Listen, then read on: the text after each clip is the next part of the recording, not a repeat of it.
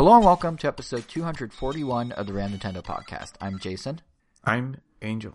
I'm Kevin. I feel like we slipped into like an NPR thing or something. But anyway, this episode we're going to be talking about some big little things and some little big things. So much that we're calling it Major Mini. But not Little Big Planet at all. But not Little Big Planet, just Little Big Things. Except I just brought it up. Well, now we're talking about 3D it. adventure game, sort of or a 3D adventure game. That's kind of cool. Yeah, it looks like it's just straight up ripped off Mario 3D Land, 3D World. I don't know why my tongue did that thing right now. I just did, but we'll fix it. I'll fix it in editing. You'll fix it in post. But yeah, maybe I should explain what I meant by Major Mini and all that.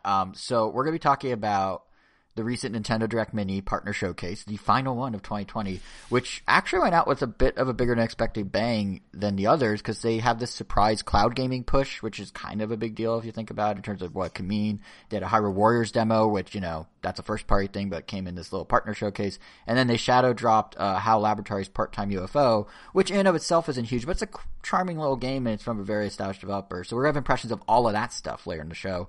And we're going to be covering Nintendo's just released financial report, which has some very major numbers, but felt very like mini in its delivery, like just in the scope of how they shared those numbers. Because typically it's this whole elaborate thing, and they're like, we're going to do this, and here's our strategy, and here's the next thing. And this time they're just like, yeah, we're still doing great. Here they are, and that was the whole report. So, yeah, so as we like navigate all that into games and entails, you know, as always, there are timestamps around Nintendo.com for listeners out there to make it a bit easier for you. But to really kick us off, let's talk about none of the things I just brought up, or Little Big Planet you just brought up. Angel, you have been revisiting a childhood favorite of yours in Switch form now, and I know you want to share a few words about it. Star Wars Episode 1 Racer, right? Yeah, Star Wars Episode 1. Is it just Racer or the Pod Racer? No, it's just Racer. I don't know. I feel like it has like 5 names.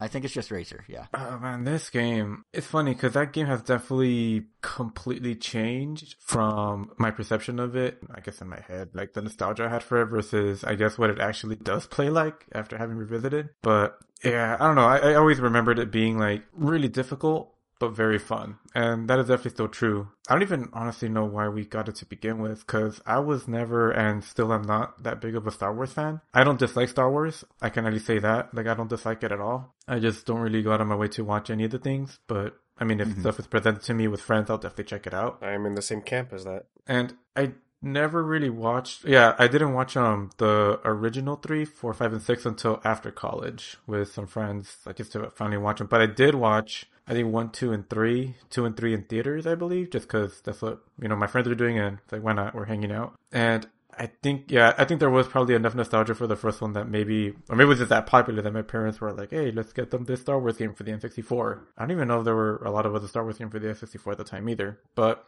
there were a few. Shadow of the Empire, Rogue Squadron. Rogue Squadron. No, I thought that was a GameCube one. There was another one? There was originally, I think, on N64, and then Rogue Leader was the GameCube one. Question, though. Are you saying the first Star Wars you saw was Attack of the Clones? The first Star Wars you ever saw was the one with Anakin in theaters, rolling down the hill in love? No, in theaters. Yeah. Oh, in theaters. Okay. I'm pretty sure, like, the first full Star Wars I saw, like, from beginning to end was probably Episode 1. As it should be. Okay, you know, I was going to say, if it was Episode 2, I'd be like, ooh, I'm so sorry that's where you started. No wonder you don't like the franchise that much. It's funny, like, I never even, like, really disliked Jar Jar. He was, I don't know. Oh, I loved him as a kid. I think it's because we were, like, kids when he came out that he was not only, like, tolerable, but he was just, like, I wouldn't say a character I loved, but, you know, you're already used to that character to be inserted into a lot of the media. Like, almost every other cartoon had that character with the silly voice, or, I don't know, you always have the dumb one, I guess. Well, yeah, I always liked, as a kid, and even now, my favorite Pokemon being Bidoof, I always liked the, like, dumb, silly, weird, like, offbeat sort of characters, and Jar Jar's, like, stupidity. Just, I used to go around as a kid and say Misa all the time. Not all the time, but shortly after that movie for a while, I'd be like, Misa this, Misa that. I probably drove my parents insane. But yeah, I loved it. Not to derail the conversation about Racer, but did I already explain what happened to Jar Jar, like, canonically in the Disney universe? Like, wait, officially? Yeah. Canonically? I remember the rumor I leading know up to the rumors the that he's a Sith Lord. Well, I mean that was a theory, I guess, but Yeah, the theory, I mean. But actually, no, wait, what happened? So, did he die off screen? So, no. I'd argue that what happened to him is actually worse than that. So in the first book that was released after the Disney purchase, that takes place in between episode 3 and 4, they allude to this Gungan. I think Gungan is the name of his race. Of this poor Gungan being like a street clown for kids. So oh man, so basically he's gonna go Joker on everyone eventually. Yeah, so he's just That's ooh. Damn, he used to be part of the Senate or something, right? Yeah. Wow. Wow, what a fall from grace.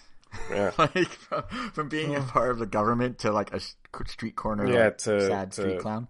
Trying to get money from kids so he can buy crack. Poor George. Him just going me sending my fix over and over. Yeah. Oh, I could totally picture that and hear that. Oh, totally. But, yeah. Well, oh wow. So is he in episode 1 Racer? Does he have at least He actually is. He does have a cameo. Oh, he's a cameo, okay. Yeah, he's just he's in the shop, which I will get into soon. But yeah, essentially, I could also thank this game very much for just making me appreciate, I guess, orchestrated soundtracks in games. I think this is probably one of the first where, I mean, they straight up just use a lot of the battle music or action-y music from the Star Wars films. Like, you just straight up, they're just ported in there, which is great. I mean, they use Duel of the Fates in Racetracks and on the title screen. The title screen has Duel of the Fates. They know that that's the best thing that came out of the prequel trilogy. So, dude, like that track makes the game sound way more intense than it is. Like, you just like boot it up and you hear that music and it's like, whoa, like, yeah, it just got real. And I'm sure that like contributed to, I guess, just me like loving that song so much, because we definitely sat there on the title screen a lot of times and just hearing it over and over again. But as I'm replaying it, listening to the other tracks too, it's like, oh, I actually remember this song or this track from this other movie, or, you know, it's a really nice, like, intense, and I don't know, it's just really great. I don't really recall like enjoying the track music this much. Then, I mean, Mario Kart 8 has some great track music, or even the Mario Kart series in general, but a lot of them don't get me hyped for the race. A lot of them are just kind of like, yeah, it's a catchy tune, but it's just kind of there. In some cases, like, I don't even like some of them. Like, I am actually not the biggest fan of the Moo Moo Metals theme. It's just, maybe you just heard it too much, or it just kind of annoyed me, or maybe it was a combination of the track design with that song that just made me want to get out of there as soon as possible.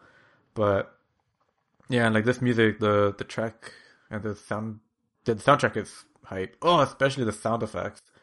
Like, I mean, obviously just ripped straight from the Star Wars films, but when you hit the boost, when you like explode into something, or you hear like the background, like some lasers or anything like that, it's definitely a very immersive and, I don't want to say like transcending experience. It's just so weird how like how this like N64 game from such a long time ago.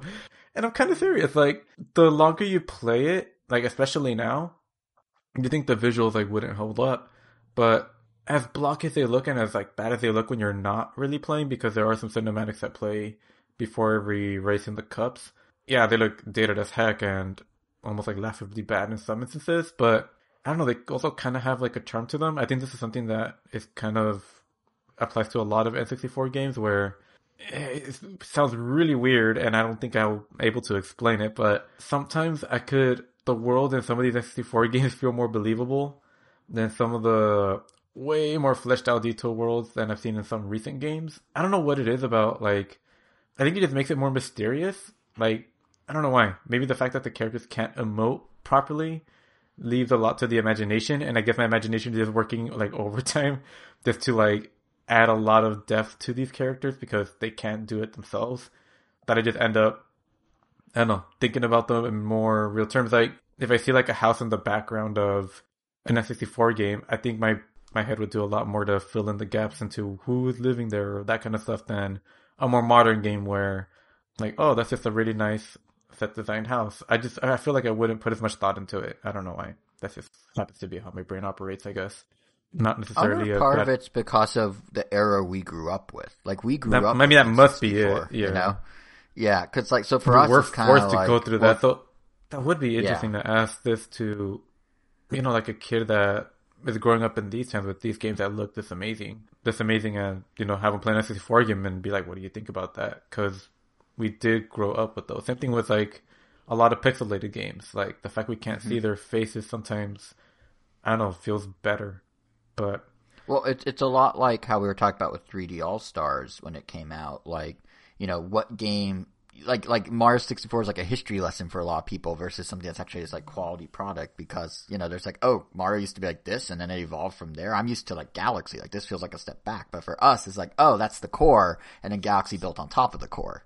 So it's just kind of like we're coming in at different entry points, so we have different perspectives of what like the baseline of expectations are, which I think is why you look at something in a PS5 or X Series X game that comes out next week and you're like, oh yeah, I see how they like did all that modeling, because your head is at, and somewhat this is true for me too, is that, well, true. To me a house is just this box with a door that I think about what's inside. Now they're telling me this is what's inside.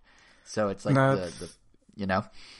No, yeah, that makes a lot of sense. I've definitely, having dipped my toes a lot into, the animation side of things, and, just watching videos, going to conventions, and being like keeping our ears to the ground on like the game industry, we've pretty much seen like how games are made at this point. Having that curtain pulled back, even though I definitely wouldn't say it ruins games for me at all, it does you do lose some of that whimsy, or maybe that mystery that you kind of had as a kid, kind of like cartoons. Like, I remember, I guess from a very early age, I did always wonder like how they were made, but it wasn't as early as I remember. Like, you kind of see these characters moving and you're just like, wow, like that's Bugs Bunny. It's not like Mel Blanc, I forgot his name. Yeah, doing these voices, but nowadays, like as soon as, especially depending on the voice actor, like you see a character and you're immediately thinking like, oh, that's what's his name? Billy. That's Ben Schwartz and another blue character. Yep. Or whatever, right? Yeah, I think actually that applies more whenever a celebrity does a voice. I think that definitely takes me out of the experience a little more. Mm-hmm. But like when Roger Craig Smith does Sonic, like I just hear Sonic, because Roger Craig Smith didn't mean anything to me before that. He was just some dude, and after the fact I learned it, which like, oh, he brings Sonic to life. And the animators, of course. I feel like that's something that not enough people say when they talk about voice actors, or I guess video game characters, or any character for that matter. But when I hear Ben Schwartz, like, he did a good enough job that I started to believe him as Sonic, but it's definitely still kind of hard to not think of him, especially when the voice actor or the celebrity has a very distinct voice. But yeah, and I think again it goes back to the like point of entry thing, because with Ben Schwartz, you may know him as Jean-Ralphio on Parks and Rec, you may know him as in DuckTales, you may know him from all these different things. So you hear, especially when they do the same voice among like between characters, like he basically has the same voice in the DuckTales show and the Ninja Turtle show and in Sonic. Like, especially because I started watching some DuckTales, like I came around to it and I'm starting to enjoy it.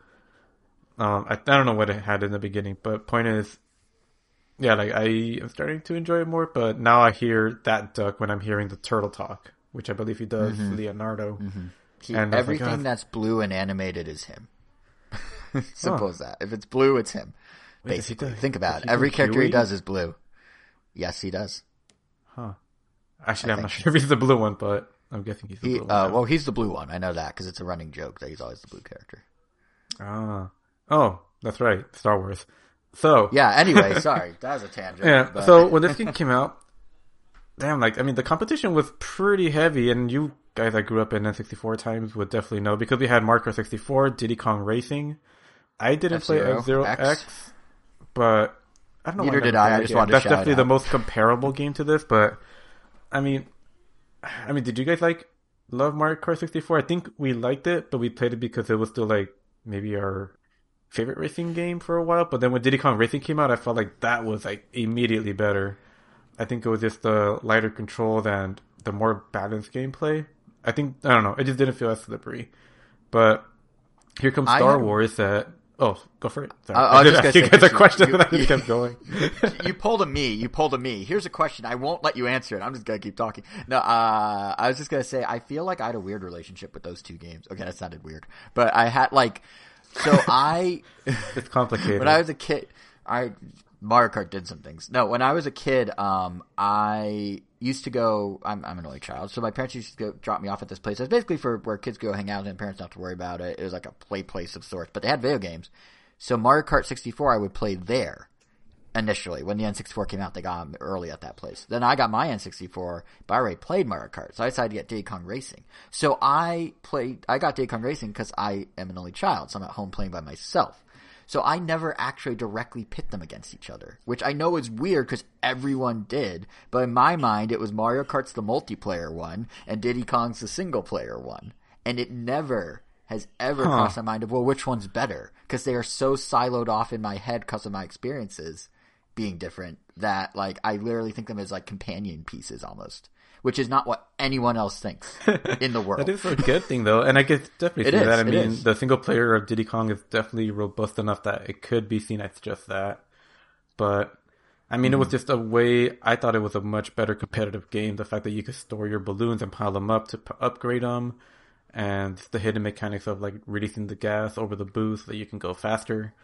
I mean, it had that depth, but it also wasn't very, like, the fastest racing game. Yeah, and so when it came out on DS, you know, when they got Rare to work for them again, and then Mario Kart DS was there, I did find myself gravitating more towards Mario Kart if I wanted to do online. Like, Diddy Kong Racing had online, but it did feel slower, because it literally was slower. But yeah, it is more strategic, I'll give you that, yeah. Mm-hmm. And I love those, like, party elements of the items and stuff, but, I mean, I think the only other game right before we got Star Wars was Cruis'n USA, which didn't have any items. I think that's the only game I actually really liked that featured real vehicles growing up. I mean, there were no items. It was just straight up arcade. Not a simulator, but I mean, it definitely has a different feel than Mario Kart. I mean, it was a traditional, like, 90s arcade racer, yeah. Cruis'n USA, Cruis'n World, yeah. But yeah, I mean, like, it was really fun without any items. I think that also kind of introduced me to that playstyle. But Pod Racers, I mean, that game doesn't use any items. Its tracks are not as crazy looking as, I guess, like, visually as, like, some of those other games, but design wise, like, damn, like, it does a lot for it. And just the sense of speed, like, this game, if it wasn't for Star Wars Pod Racing, or Star Wars Racer Episode 1, I'm gonna keep saying it wrong. Star Wars Episode 1 Racer. There you go. I probably wouldn't have gotten into F-Zero GX as much as I did, because those games definitely share a lot. They're still very different mechanically, but, like, just, like, the sense of speed that you get from both of those games is really, really great, and it kind of, I don't know, makes me wonder why that game hasn't been remastered the way, like, a lot of these other ones have, or why there hasn't been a more modern one. Was there ever a sequel to Star Wars Episode 1 Racer? I think they did a Dreamcast port about a year after the N64 version, and I think it stopped there. But what's weird is Pod Racer, like, Nintendo pumped it up so much back in the day. I remember it was like a flagship game for the N64, because it was Star Wars Revival, and they had an exclusive Star Wars racing game in tandem with the Revival in theaters. Like, it was a big thing. It was on the cover of Nintendo Power. It was like one of their big things at E3 that year. It was actually the E3 issue of Nintendo Power. Like, they pumped it up pretty big. And like I said, there are other, you know, Rogue Squadron, Shadow of the Empire. Like, N64 was like the Star Wars console. And to tie something in with the new Star Wars movie right when it was coming out or shortly thereafter was like a big deal, especially since, you know, N64's lineup was smaller overall than PlayStation's. So yeah, they really promoted it. Yeah. Huh. That's really cool. I actually didn't know it kind of held a pretty important spot. I do remember seeing a Stormtrooper on the box of the N64 box, but I think that was for something else. So it was Shadow of the Empire, which I think they bundled at one point with the N64, or they did it as part of a marketing campaign or something. Like, Star Wars has been up until the GameCube era, Star Wars was pretty closely tied with Nintendo. LucasArts and them had a pretty good relationship. And then Rogue Leader was a launch title on GameCube because of that relationship. Or Rogue Squadron 2, sorry. Then Rogue Leader came later. But then I think someone at Lucas was like, wait a minute, why don't we make more money? And they started to put it on all the platforms. I think Rogue Leader might have been the last exclusive Star Wars for Nintendo. Thank you for asking, Angel. I do enjoy Diddy Kong Racing more than Mario Kart 64. Where did you disappear this whole time? I think we're just waiting for us to stop talking. What did you like more about it, though? Was it also kind of what we mentioned, like the, I guess, the story mode, or maybe the more competitive or balanced items? Yes. I'll just say yes. All right, keep going. Alright, so as far as like the structure of the game, I was kind of different than what I remembered. I thought there was actually like a campaign mode, but it's just basically called tournament mode. It's basically the same thing because that is how you progress and unlock things. But essentially you start with like a basic cup and then you do the first, and you could do any of the first 7 races. Yep, there's 7 races in one cup in this game. And you could tackle them in any order you want. And if you win first place, you unlock that track's like, I guess, favored to win, or that track's champion, because each track takes place on a planet in a certain section. And those little intro cutscenes that introduce that planet are, I don't know, they do seem cheesy and like, yeah, they haven't aged very well, but they do a lot to get you like in the right mood for the race, or for, I don't know, I guess what you're about to encounter. Like, even the snow areas, the space areas, the fire areas. Like, I don't know, it's cool. Like, it actually makes me go like, oh wow, like the Star Wars universe is very grand. Or I don't know, it makes me think about it more, which is interesting. Cause, I don't know, maybe it's because we've just played so many Mario Karts, but like, whenever we go to like a new track or something, I don't often even think about like, oh, where is this in the Mario world? I just kind of think like, oh, it was just made for this game.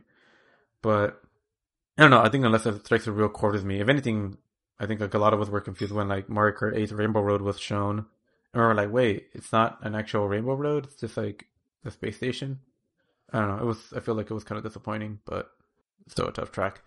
But yeah, you go to the tournament mode, you unlock your characters, and when you feel ready, you go to the next cup, which does increase in difficulty a little, but there are essentially 14 different aliens you can unlock from those areas. And I believe there's one more 7-course track after that, and then you get to the invitational ones. And those you have to place first through third in order to continue. And as I mentioned earlier, I remember this game feeling very tough, or just being like a notoriously difficult game. Like, I guess you've remembered it as being as hard as like F-Zero GX to get through. Because that game, Jesus, if you played on the hard difficulty, which we did, my brother and I, we beat it, that thing was a monster. Like, sometimes we would go like months just trying to get through one level. Like, the one I'm thinking about in particular right now is when you're on the Blue Falcon on, it's like a long, dark freeway, and you have a bomb over your head, and you have to get through the whole area without crashing too much, otherwise the bomb will explode, or under the time limit, otherwise you'll explode. And as you go on, the track gets narrower and narrower, and yeah, it feels almost impossible, but they expect you to do it, and we did. So I thought it was that hard. Turns out that was just younger me and my brother not bothering with this whole mechanic that the game has in it, which is upgrading and repairing your ship. Between races and before races, you have the option to go to, I forgot the name of that blue elephant bug dude, that speaks in a very specific accent. Well, I was just say Wario for some reason. Yeah, that guy. And he's talking the whole time. He's all like, they come, they don't buy, how do they find me? He says that a lot. That's the only reason I remember. Please do the entire podcast in that voice. They come here, they don't buy. Anyway, so yeah, he's there just throwing out voice clip after voice clip, which it's kind of funny because he just like repeats them so often. But your ship is like split into a bunch of different categories. You have your repairability, your max speed, your acceleration, your turning, even your repair function has its own meter that has to be maintained. And you know, you also have like durability, just because your ship can't take damage, which I'll get into in a sec. But every race gives you some money. You use that money to buy those parts. You also have a junkyard where you can buy some not as great parts, but if it gives your ship a boost, which they're kind of permanent. Like, as long as you buy droids, which you can buy those little tiny droids with the little PlayStation Eye heads, I guess if they're around, they will repair your ship, and they'll repair any of those parts that start to degrade over time. So if I bought something that increases my max speed, that generator thing will only last me for so long before I have to replace it. And that's only in the campaign. When you're playing multiplayer, all these things are just set to their default. So I guess that would make, in theory, some characters better than others, but in the campaigns is you could literally upgrade any part. You could win with anybody. And I just happened to gravitate to some character named like Mars Guo. I don't know why. I just think I like the design of his ship, which leads into a nice segue with the design of these characters. Because, dang, like, there's a lot of variety in these aliens. They went all out. I don't know if they were going by like a guide or something, or they someone told them all that stuff is so like canonized. They definitely were. I mean, but when you look at some of these designs, like some of them literally just look like mini Satan with like a clown hat or something. Or I don't know, like these aliens just they extremely varied. Some have multiple arms. One looks like, if imagine Mike Wazowski from Monsters Inc. if he had 2 eyes, but his eyes protruded out like a snail, but that same kind of body and creepy lips. You have like some little rat-looking people, some weird thing that has like a dragon head and a weird body, something that looks like the stuff of nightmares. It just has like just human enough, like a baby, to have these giant creepy eyes, but he looks like he was sunburnt, but he has like I don't know, it looks disgusting. But they're all over the place in a cool way. Like, it's just so varied. Like, you could tell they had a lot of fun with these models, especially because you see the CG version or like their character portrait, and then you see the actual model, and you're like, "Whoa, did not expect it to look like that." And that's not even to mention the ship designs themselves, which actually hold up really well. I don't know what it was about the specific ships, but the way they're modeled, they look, I don't know, like I said, they hold up pretty well, I would say. And they all look extremely varied. Some have giant turbines, some have tiny little turbines that may or may not accept acceleration. It's just how they look. Some don't even really look like pod racing ships. They just look like tiny little, I don't know, like spaceship TIE fighters that you would find, not TIE fighters, but they don't really go with the mold. So it's great to see that kind of flexibility. So there's definitely going to be a ship you like. And yeah, these upgrades essentially make a big difference when you're racing, because like I said before, it felt really hard. Now I am basically having no trouble staying in first place the entire time. And while that might seem like a bad thing, I know like staying in first place for a long time sometimes does get kind of boring, especially like in Mario Kart. Not to toot my own horn. Oh, that's a car pun. Well done. Yeah. Beautiful. Yeah. Like, I think because of this game's sense of speed that is somehow really well preserved. I don't know if the port came with, what did they change? Like, I'm guessing they obviously up-resed it because everything looks crisp. I believe they took the Dreamcast version and up-resed that.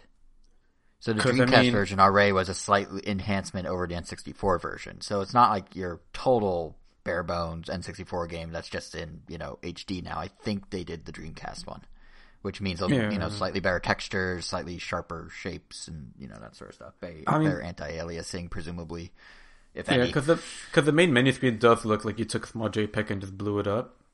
Right. But the game itself is, like, crisp as heck. Like, it's so sharp, and I mean, even though everything looks very, like, polygonal, it looks really nice. Like, especially, like, in races. Like, you sometimes don't even notice, especially because you're going so fast. And I mean, you're going really fast. Like, I don't even think F-Zero goes this fast normally. I think it's only when you're, like, boosting that you reach most of these speeds. But, it's just, like, the way the tracks are designed. And the way this game works is kind of weird. Like, it's both simple and more, I don't know, I guess it definitely has, I feel like, more depth than Mario Kart, but it's also simpler in other ways. Like, for instance, this is one of those racing games where you have to hold R2 to accelerate. And there is no speed boost at the beginning, like, the 3, 2, 1, you don't have to time anything. You could just straight up hold it down and you'll go as fast as you could possibly go. Unless there is a hidden mechanic that I'm just not aware of, which there very well could be. But that is not that big of a deal. What is kind of unfortunate, I mean, maybe you could change it, but to repair your ship, which I guess I should just go into now, as you're racing, you could bump into other racers, you could bump into the walls, you could bump into obstacles on the road, and your ship will start to take damage, and each turbine, because you have 2 in the front, has its own individual health, which is represented in the bottom left with a little icon for each little turbine. And believe it or not, like, if there are 3 sections to each turbine. So the top, the front of the turbine could be damaged individually, the center, or the bottom. And if they're both blue, that is essentially like perfect health, and they start changing in a gradient from like green to yellow to red, being any little touch is going to cause it to explode. And sure enough, if you do damage it enough, and in some cases you can auto-kill just one-shot yourself, but for the most part, once it turns green or yellow, you can start to repair it. And if you're repairing the left turbine, that turbine will actually shut down, and it will affect your steering, or vice versa. If you repair the right one, that one will shut down and affect your steering as well. So it's kind of cool that you have to manage like when is a good time to repair, because you don't want to repair when a sharp turn is coming up. You don't really want to repair when there's a lot of people around you, but sometimes you don't really have that chance because you're kind of paying the price for the driving, or I guess the lack of control you gave yourself. Another pretty noteworthy thing about this game is that, from what I can tell, there is no drifting whatsoever. There is no way for you to drift or to like take a corner sharply or even more sharply. And that's because the turning is already, I don't want to say loose, but I guess it's incredibly, well, it's like literally the opposite of what I'm about to say. It's incredibly tight in the sense that I don't want to say loose because it's actually like antonym of that word, tight. It's like the reason I almost wanted to use the word loose is because it turns a lot. Like you can move, you have a lot of freedom of movement. It almost feels like you're controlling it with a mouse. Like if I move the joystick to the left, they will turn to the left ridiculously fast. But almost as fast as you like turn it, you can let go and it'll stop. So it just feels incredibly responsive, but you have a lot of movement, which is, I feel, why they probably didn't bother with drifting. Because you do have a ton of sharp turns that sometimes just releasing the brakes a little or just letting go of the gas will be enough to help you do the turn. But sometimes you don't even need it at all. Like, you'll be able to take turns as sharp as they make them without ever needing to feel like you had to drift, which is pretty cool. Like, I feel like other games that don't have steering that feels this satisfying are kind of what end up losing me. Like the Wipeout games, I mean, they're really fun and I like them. They're pretty much this game, but with items. I don't know, the controls have never felt right to me. They always felt a little more slippery. I think that's like probably the biggest downside that I feel like a lot of developers feel they have to make futuristic racers or futuristic racing games have slippery feeling cars because, you know, they don't have wheels, they're not touching the ground. So it makes sense that if you flick the control stick to the left, it's gonna like slide a little bit into position. Yeah. But Extreme G also is kind of like that. But Extreme G found like the balance between like F-Zero and Wipeout. And I mean, F-Zero's, you know, like not the balance like there's anything wrong with F-Zero, but it was like the middle ground of those two. So it's interesting how every futuristic game does it slightly differently. Yeah, it's all the same concept. It's just like a spectrum of slipperiness, I guess. And I feel like that slipperiness is always what's like, I was find kind of annoying or something I never really just like to get through. And yeah, I know like that's how they are, but they don't have to be. I mean, this game kind of proves it. Like it doesn't have that, and it just feels really great. Like it feels like I could just focus on like not crashing and the speed of it. Which using the D-pad, you can actually change your perspective. And while it is cool to go into first-person mode and just see how fast you're going, which it already looks fast, but I mean, things are just flying by at like ridiculously speeds. But when you're turning, the pod racer has a tendency to kind of flip on its side. Like it'll do, like it kind of, I guess to achieve the turn, it'll really bank that turn. But in the first person camera, instead of staying level when you make a turn, it actually turns with the pod racer as if the camera is like parented to it. So when you're going through a very zigzaggy area in first person, it's going to get very dizzying because... Yeah, I was going to say, that sounds like a horrible design decision. Yeah, because it feels like the camera's on a rocker. Yeah. And there are some instances where one of your engines will explode, and if you're in first person mode, your camera will actually spin 360 degrees as you're going forward because your character is also spinning that way. Which in that case, it's a really cool feeling. I mean, it seems like, oh, that's pretty much what they're seeing. That's kind of scary. But until you puke. But if you're playing with the camera pulled out in third person, I mean, that's definitely the way to go. I typically like to play with the camera pulled as far out as possible, just so I can see ahead of me as far as possible. But yeah, that's kind of how the damage on the camera works in this game. But the part that, and I guess because I didn't bother to look at the manual, I knew there was a way to boost because I knew that mechanic existed, but I just couldn't figure out. Like, it wasn't apparent. It wasn't like, all right, every time I reach max speed, you have a dial on the side that tells you how fast you're going. And the numbers reach like in the hundreds. So, it's like one of those games that look how fast we're going. But there's a separate meter on the side that fills up. And if you reach your top speed, like it will cap at that number and you'll have a little circle that lights up. And when you get that circle, I was just pressing every other button. Nothing happens. And apparently what you have to do is hold up on the left stick. And that meter will begin to fill up again with, I think it fills up in black.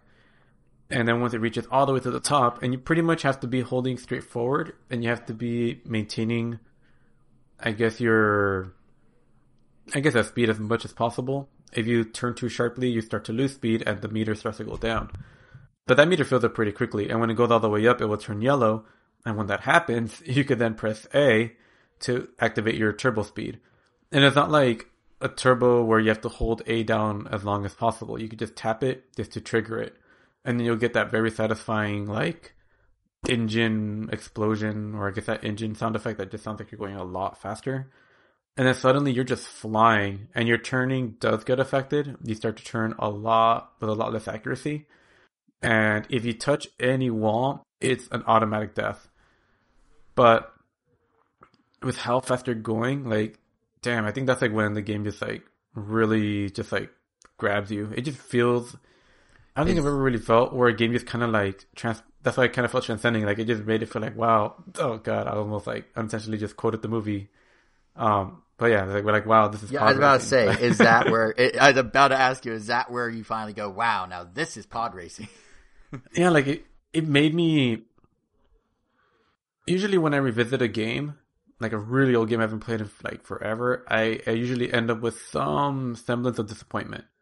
Like Luigi's Mansion, like, oh, this game didn't look as great as I remembered it, or this game was a lot easier than I remembered, or it, like there's nostalgia typically ends up being a negative when you revisit the thing that's giving you the nostalgia than a positive, because, you're thinking through rose-colored glasses. Like, I bet if Jason, actually no, Star Fox 64 has too tight of a grip on him. Don't you dare. But I feel like if he played it, he might be like, okay, it's not as great as it was. I have played it, and I have not been like that. I have done that. I did on the 3DS. My N64 is still attached to my TV. I stand by Star Fox. You played it on the 3DS. Yes, that was an upgrade, so that's fine. I've played it on the N64. The only thing that's weird is because I have a widescreen TV, it stretches it funny, but it still holds up. I will, if you want, play it between this episode and next, again, all the way through. The N64 is attached to the TV still, and I will report back next episode how it holds up. Yeah, the only thing I know everyone can agree is that, at least in the N64 version, the multiplayer has not held up. It's definitely... That is correct. Yeah, I know that was like one of people's favorite parts, but I mean, things definitely get better. And I don't know, dogfighting, like strictly only having the option to do dogfights gets boring really fast. I don't know what it is about that specific type of play mode, but even in Star Fox Assault, which I love to death, like just the dogfighting sections, or maybe they're just not my cup of tea, but when you have multiplayer and you're able to go from land to landmaster to R-Wing, like in one session, I just jump out between them and hop a new one. Like, those were always a blast. But oh yeah, Assault's multiplayer is way better, no doubt. Yeah, single player, but but multiplayer, yeah. Yeah.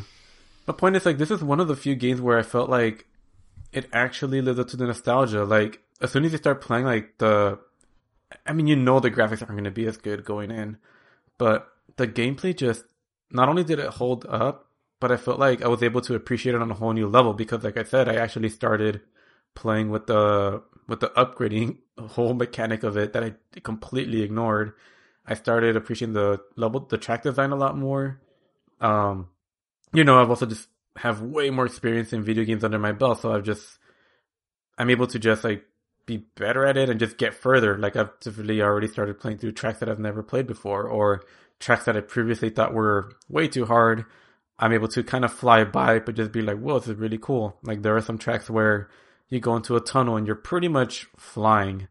Like you're dodging meteors, you're going like left and right, and I don't know. And then it's like Mario Kart 8 track levels, or actually no, it's like F-Zero GX level design before F-Zero GX. I don't know how crazy they got in F-Zero X, so I'm just going to ignore that game exists for now, because obviously I can't say anything to its nature, but dang, this game really held up, and it's just pure fun. And even like some little tidbits of fun facts that I had no idea. I was playing this game with this friend yesterday that also grew up with it, and we were both Nigel, he's been on this podcast before. Hey Nigel, if you're listening, loser. He claims he does, so we'll quiz him if he heard about it. So we raced 7 times. He won the last one by 1 second. But before we did the last race, we were both like cocky and competitive as we usually are. Like, oh, I'm gonna destroy you. And after we do the first race, I had beaten him by like about a minute. Like it was a pretty huge gap, and it seemed like, I don't think he was using his boosting as the way he should, or maybe he just was crashing too much. But I don't know. It's just pure competition. I feel like it can be both really fun and appeal to people that don't play too arcadey of a game, but also I don't know. I feel like it hits a right balance where it just like appeals to everyone, just pure unadulterated fun. And the fact that it's a Star Wars game, huh? I was gonna say the irony being when it was $15, you said no way, that's way too much for what this is, and now I feel like you'd pay like $100 for it. I definitely wouldn't, but I would pay like $20, but I only paid $7. Well, the sale, and that sale $7.50, and that sale ended already for anyone that wants to enter this magical world that you've been in. I mean, this game deserves like an actual remake, and it really, or just like a sequel, because I feel it has so much potential. And I did not think, like, I think what really hits home to me, or the fact that makes me really gush about this game, is the fact that I have sunk a lot of hours into it already in just single player. Because unfortunately, they did not implement a multiplayer, not multiplayer. It does have a 2-player mode, but they did not implement online multiplayer in this remake, or in this port, which I felt would have been like amazing to have, even if it's just against 2 people. But they didn't do it, so that kind of killed it for me, because I felt like if I was going to revisit an old game, I'd want to play it with, with Nigel or some other people. Because, at least I have Elvis, so at least there's that, and it will be offline. But at least online, in theory, you would have been able to have your full screen and still play against someone else. But apparently that doesn't detract from it. Like, it's still fun enough on its own, and I feel like it has enough content, and the racing is just really fun that I feel that alone just like justifies getting it. Like, compared to Fast Racing League, or even from the footage I saw of Redout, but at least Fast Racing League, or is that what it's called? Yeah. And the Switch. Fast Racing, not League. Fast Racing and Fast Racing Neo. Fast Racing Neo, yes. Like, those games are fun. They don't have items. They run on that polarity thing where if you hit a shoulder button, you change between blue and yellow. And if you're yellow when you're hitting over yellow boost, you'll go fast. But if you are yellow and hit a blue boost, you go slow. So you have to keep changing your colors to match that. I don't know. That game, for some reason, didn't capture that. That was one of the first eShop games on the Wii U and the Switch. And I remember getting it both times thinking it would satisfy that F-Zero Star Wars itch, but it just didn't. And I think that's a testament to this game, that even to much more modern games, like, it's a combination of simple, easy to pick up controls, but also having tremendous depth that it's just really fun. Like, I can't think of many racing games where I just simply enjoy playing it in single player. I would not play Mario Kart single player outside of just unlocking the stars because I feel I have to. Like, I hate to say it, but like it almost kind of feels like something I have to do. It's obligatory. But I mean, it does come with the benefit of letting me memorize and just like learn the tracks before I play online. But I would just rather play online. Like, I can see myself, and I have been like coming back to this game just to play the single player. And that definitely caught me by surprise. Like, Lucas Games has definitely been torn apart. Like, it's pretty sure it's not a thing anymore, right? They just licensed out Star Wars to other studios, yeah. It's not even other studios. It's literally just EA at this point. True. No, that's not true, because this was a Spear, or whatever their name is. So they still... multiple people have different things they can do with Star Wars, but yes, in terms of like big new projects, it's EA, yeah. Well, I guess that kind of makes the dream of a sequel or something like that. Unless EA hands it to the Burnout team or something. I mean, then again, I mean, this game, I mean, it did get ported right now, so there is clearly an indication to them that it was popular, or that like it felt a good idea to port this game in particular, or... Mm-hmm. Yeah, there's enough of a market for the retro nostalgia of Star Wars games that I guess they felt was worthwhile. Which makes you wonder if they're ever going to do like a Rogue Squadron, like one combo pack thing. So I guess my only hope now is that this game sells enough that it, I don't know, I guess it sparks them to like, hey, we probably should get on this, because there's a market for a modern version of this game with online and with all the crazy fruits and whistles, bells and whistles. Because, geez, like, as long as they don't go too crazy, you know, just kind of keep the gameplay the way it is, and then just go, like, nuts with the tracks, because, like, man, like, this game would be amazing with, like, modern flourishes, because it's still great right now. And, yeah, it's just a real shame if that doesn't happen, because I feel like this game definitely takes, like, one of, like, the nice pillars, like, easily of a type of racing game. Like, Mario Kart 8 will always be, I guess, my go-to, I guess, competitive party racer. If Diddy Kong Racing was more accessible, it'd probably be that one. But this is the one we have online.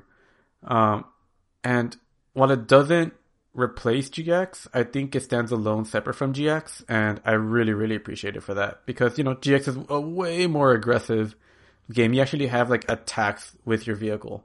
But that's kind of its identity. Like just a vehicle combat, kind of like Twisted Metal. But, you know, this game deserves more attention than it gets, and yeah, I highly recommend it, especially while it's $7. I hope it's still $7. Maybe that deal ended already, but it's over. Yeah. It's over. Yeah, I think it's still worth $15. But that's my very brief impressions on Star Wars. All right, well, this was a great episode. Everybody follow us on Twitter, YouTube, or random Nintendo. For those, it's been 49 minutes. Jesus. For those who joined us almost an hour ago, you may recall we were supposed to be talking about at some point the Nintendo Direct Mini and all the stuff that came with that. And normally we just jump into what we've been playing. But given that it's all Nintendo Direct Mini related, why don't we just go straight to the Nintendo Direct Mini? I think I deserve a break. What? I think I deserve a break. Yeah, you can have a bit of a break. So yeah, it was, this was the final partner showcase. First of all, that was a lot about Star Wars. But yeah, this was the final partner showcase of the year, which is why, you know, it was the opportunity for Nintendo to once again bring up the most important game of the year, Bakugan, now available on Nintendo Switch. But no, it actually, you know, there were, I think these, sound like gangbusters. I'm sure it is not. But yeah, I do think like these last couple partner showcases have really found kind of footing. I know, but apparently it doesn't matter. It still got like a 6 from IGN or something. So, but that's way better than I thought it was going to get. Honestly, I actually don't know if that's the right score. I might be misremembering, but I do think Bakugan aside, like over the the small arch of like the small story arc, if you will, of the partner showcases, I feel like these last couple have been pretty good. And this one had like a fair amount of stuff. You know, we finally got an update on some games that people really wanted to see more of. No More Heroes 3, Bravely Default 2, which I don't know if you guys have any thoughts on that, but no. I'm gonna take that as a no. I mean, I have two thoughts. One is the art style looks really nice. I was like, oh, it hasn't come out yet? Yeah, well, yeah, 3 thoughts. 1, it's not out. 2, the art style looks good. And 3, that name is still dumb. You can't be the 3rd game and call yourself the 2nd game. But anyway, I really, I think one of the more interesting things. I know. I should know all your Kingdom Hearts name references, name explanations you've given us. But yeah, really, I think the one. Oh yeah, Kingdom Hearts. No, oh my bad. I was thinking Final Fantasy 6 is Final Fantasy 3. But that's for a different. Or Final Fantasy 10-2, which normally would be called 12 in most people's vernacular. Well, no, because that's a sequel to Part 10. I know. But anyway, really, and I know this it is doesn't make it any less confusing for other, and not Bravely Second. So, but yeah, but really, I think the most interesting thing from the mini was this seemingly out of nowhere push of cloud streaming games on Switch. Although, to be fair, it's not entirely out of nowhere. Japan's had it for a while in a few different iterations. There was Resident Evil 7, there was Assassin's Creed Odyssey, Phantasy Star Online 2. Those have been there for a couple years now. But in the West, what was holding it back was the concern of latency issues and traveling all that data across bigger spaces, literally, than Japan. And it seems like Nintendo's just casually like, well, here it is. We did it. So in the presentation, they announced the first 2 games that will work via the cloud, Control and Hitman 3. The former of which was launched. Did you say Hitman? Yeah, I did say Hitman. I realized I said it. I'm like, it sounds like I said Pikmin. Maybe I should back that up. And I decided to keep plowing through. And then you called me on it. Hitman 3. My name is John Hitman. Yeah. Whose last name is Hitman, by the way, Angel? But hi, I'm Bob Hitman. I'm going to be killing you tonight. But no, the Control launch day and date with the presentation.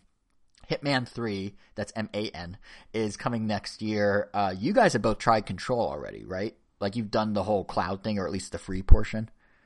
I've controlled it, yeah. How is it? I have not had a chance to try it. How is it? What is it like playing a game in the cloud but on your Switch? Like, how's the latency and everything? Like, what was your guys' experience with it? Surprisingly, the latency was great. I'm a huge fan of Control. I played it. Well, man, when did that game come out? 2018? I want to say 18 or 19. Yeah, I think so. I feel it was 19. I might have been 19. I think it won Game of the Year last year in a bunch of places. Yeah, I don't remember it really during any of the 2018 Game Buzz, because that was like Red Dead Redemption year, God of War. Oh, you're right. Yeah, it was last year. I was gonna say time is a construct that has ceased to have meaning in 2020. So 18 and 19 might be the same. Really, Who knows? No, it was definitely one of my favorite games of that year. And so I was skeptical going into this, just because cloud gaming, I haven't had the best experience with it, even with my awesome internet. I tried. Don't you have the Stadia? No. You considered it, right? And I considered it, and then I canceled it. Yeah, because I did try the project. What did they call it before? I think it was just called Project Cloud. When I was gonna say, I think it's Project Cloud. They let people try out Assassin's Creed Odyssey, and I have awesome internet, and that still ran pretty bad with some major latency. And so I was playing Control in handheld mode, and there's 2 versions of the game that you can launch. There's the performance mode, and then the I forgot what enhanced graphics mode, and the performance mode, which runs at 60 frames, like ran amazingly well. I felt almost no latency. There was definitely a couple of hiccups where the game would freeze for like a split second, but I'd get right back into it immediately. So I was actually amazed that it really worked that well. Angel, did you experience the same on your internet when you tried it? Yeah, I had pretty much no latency, and it definitely gave me that feeling like, wow, this is like a streamed game. Like, it doesn't really feel like it. Like, it was just kind of weird knowing that I was streaming it. I don't know, it was maybe visually because of my internet or anything, but while it looked good and like everything was presentable, like I don't know, it almost felt like I was playing with like a filter on top, like a slight grain that almost made it feel like I was playing off of like someone else's stream, like a video or something like that. I don't know. But did you get that vibe, Kevin? But I don't know. I mean, I don't know what the original Control looks like running on Mac. So maybe it does look like that. But I had no frame of reference. I had no control, if you will, no control group. So I played it handheld though, mainly. I didn't play it on handheld. Oh wow. Yeah, I played it handheld, and it looks incredible. Like compared to anything else that's on the system, honestly. Concerning it's also being streamed, like there's a huge issue, obviously with like bit rates and stuff like that, which will cause the games to look blocky, or not necessarily blocky, but you'll see like the squares. Right? You know what I'm talking about. Mm-hmm. Yep. Especially in the performance mode, I saw none of that. Now, to be fair, like I said, I was playing handheld mode, so it is possible that they would be there if I was playing it docked. But aside from that, it was like I have a pretty beefy computer, so I was running the game like incredibly well. So the game looks amazing, but the game looked for its time or still? No, still. Oh man, Control's a beautiful game. Oh no! Your computer, like, it's pretty beefy for its time, or it's still considered pretty beefy? I would still consider it pretty beefy. But what was I saying? Like, not that it was 1-to-1 exactly shrunken down to the screen, but I still would consider this game, especially in the performance mode, looking pretty good. Like, I don't think, obviously the PC version is going to look better, but it still looked like the game was running on the high settings. And then the problem is that I did try the enhanced graphics mode, and it actually looked worse to me. I don't know what they're doing with that mode to make it look better, but maybe it's just the fluidity of the 60 frames a second or higher than 30 frames that just made it look a little bit better. I don't know. But so is it default to performance mode, or I assume? You choose when you launch the game. You choose which mode you want. Interesting, because it's good in a way that your experience was like, and that Angel, I guess that the only real issue to you was it felt kind of filtered, but it's good that the experience was so positive, because I feel like in my mind, like, this is the beginning of what's going to become a much larger. It definitely feels like a viable way to have those games, because you could totally play them and have, in theory, like the same experience overall. Like, I mean, once the game is said and done, both people are going to be saying the same thing about the game, except maybe one will gush about the visuals a little more. But at the end of the day, we know that's not that important. And I definitely don't think it's a coincidence, whatsoever, that Nintendo pushed cloud gaming in this direct presentation mere weeks before next gen. Like, this was so obviously them reassuring the Switch audience that yes, they're prepared when third-party games are going to become too much for the Switch's internal power to handle. And as it is, like, more powerful console obsolete if they keep going that way. But obviously, there's never a replacement for it unless streaming does get to that point. That even Digital Foundry would have to be like, there's no difference. There's literally no difference. Right, and that's never gonna. There's no way there'll ever be zero difference. There's always gonna be a little difference. But what's kind of nice about this is, like, as it is, like, there's so many powerful games on current gen systems, never mind next gen, that aren't on Switch, or even those that were promised to come to Switch. Some are like stuck in limbo because of what it takes to downscale them. Like, who knows what happened to Doom Eternal? That went from day and date launch with the other versions to MIA. Apex Legends, EA and Respawn just delayed to 2021 on Switch because they need to optimize it better. So it's interesting that, like, Nintendo's now just like, or how about this? Which, that's kind of, it's not even like a power thing. I feel like it's also kind of like a resource thing too. Cause, like, I was reading an interview on Nintendo Life, where one of the guys at the studio behind Control, Remedy, was saying how the problem for them with doing a straight port wasn't like they couldn't do the port. It was the effort, because they had to get their custom engine over. They had to teach an outside studio how to do it if they didn't want to do it themselves. And that means revealing how their proprietary engine works. They don't have the resources to, like, do all that. Like, it's not that it couldn't be run. It was the resources or lack thereof to make it a reality. And Nintendo basically just gave everyone this, like, shortcut to bring all their games over to Switch, no problem. Like, in my mind, it kind of reminds me of, I don't know if you guys remember the Nintendo Web Framework from the Wii U days. Who could ever forget?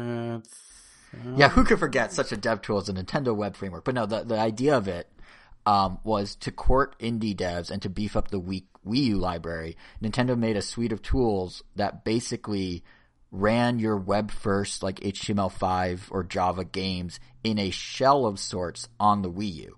So you can, like, in a day, just all you need to do is like map your control buttons over and like decide if you want to support the gamepad and touch and that sort of thing. And then like you have your game running on Wii U. And it was a very easy way for them to grab a lot of games very quickly. Although with it, of course, came the wave of garbage games, you know, like all the crappy stuff that's on the Wii U eShop. That a lot of it was facilitated by things like the web framework, and they had a couple other tools as well. But my point is, like, it opened up a lot of opportunities for people who weren't going to bring their games to Wii U to quickly and reliably get them on Wii U. And if you just sub out like the low budget games of Nintendo web framework for a shell of a cloud game download and the service that can provide, here we are. Like, this is just that idea. So I expect it to theoretically, since it sounds like it's as promising as you guys are saying, I would expect it to grow pretty quickly and attract a lot of companies. I mean, they're not naming names, but the people behind it, a company called, I think it's pronounced Ubitus. I don't know, Ubitus, Ubitus. Either way, they're the cloud infrastructure people that are making this a reality. They're doing Control, they're doing Hitman 3, and they've gone on record saying that they're already working with multiple, as they put it, industry-leading developers to bring other games to Switch via the cloud. And like clockwork, it's looking like one of those games is going to be a cloud version of Resident Evil 3's remake, which the company Ubitus, or however you say it, leaked themselves on their own website by mistake by listing it logo, game icon, and all sus on the website. Yes, very, very sus. But yeah, so they've since deleted that. So it's hard to say if it's like a future release or a placeholder or a canned project or what. But nonetheless, like, it's there. Resident Evil 3 maybe coming to Switch. Yeah, you would think 2 would be the more. I wonder if it's the recency. Like, because if you look at the games, it is a smaller game than 2, so I guess that makes sense. Actually, that makes a lot more sense. Yeah, because it definitely has less in it. I could tell you that. But yeah, so but it's interesting that like it's already happening where Nintendo has this company doing this thing, and already other companies are starting to pile on, and it could be a huge avenue for more support on Switch, which is kind of cool. So I'm very glad to hear that it runs okay. The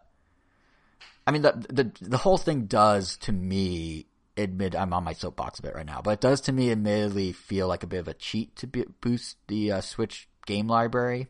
And I'm kind of curious, like, to step off my soapbox for a sec, would you guys actually pay, like, because you guys did the free Control 10-minute window, right? Like, would you actually pay the asking price for these games and run them on your Switch but never actually have the download available to you? Like, are you okay with basically paying a rental fee that's the same price as the MSRP on a different device for a full download?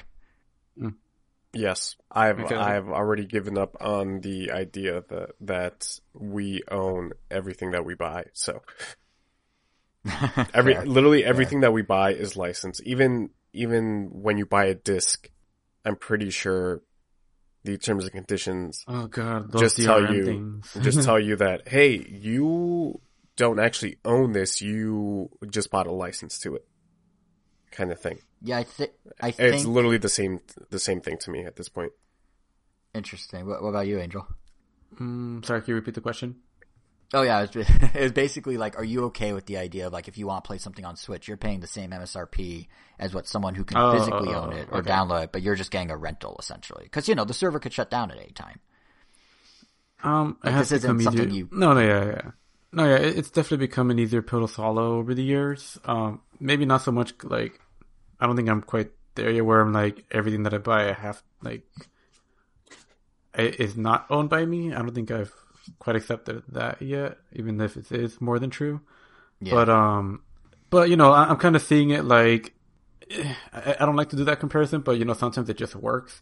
Like the whole like buying a movie ticket, it almost feels like I'm paying like so and so for this experience, even though, I mean, because that's kind of what it is. Like especially for games, like most games, especially single player games, you don't typically revisit that often. So if it's $50 or the same as retail, and I get my fun out of it, at the end of the day, that's all that really matters.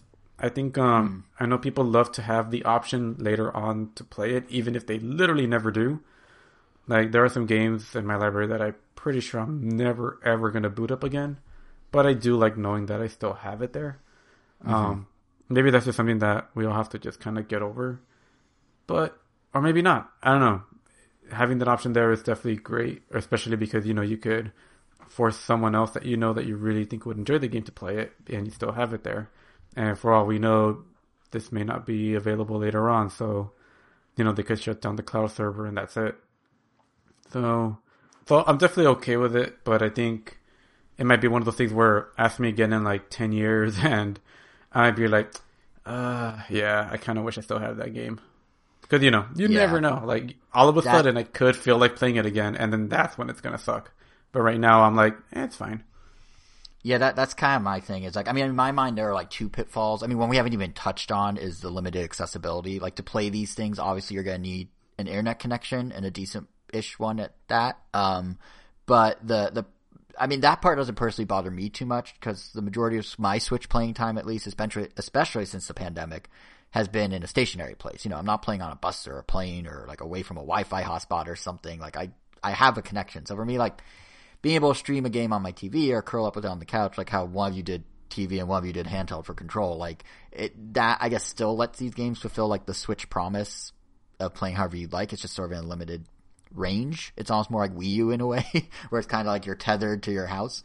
But so that's maybe a lesser issue. But I'm curious, like after the pandemic, if this cloud thing takes off, like how many people are gonna be like, oh, half my library is not on the cloud and I can't play it on a plane. Like that might suck. But I do think especially your point, Andrew, about like what happens in 10 years. Like the thing with ownership of games is, especially as someone that still likes to buy physical, is if they do pull it from the server one day, they promise on the eShop they're gonna give you 6 months notice. But like that isn't really okay. So they'll give you 6 months notice, and then on month 5, you're like, all right, I'll play it one more time, sure.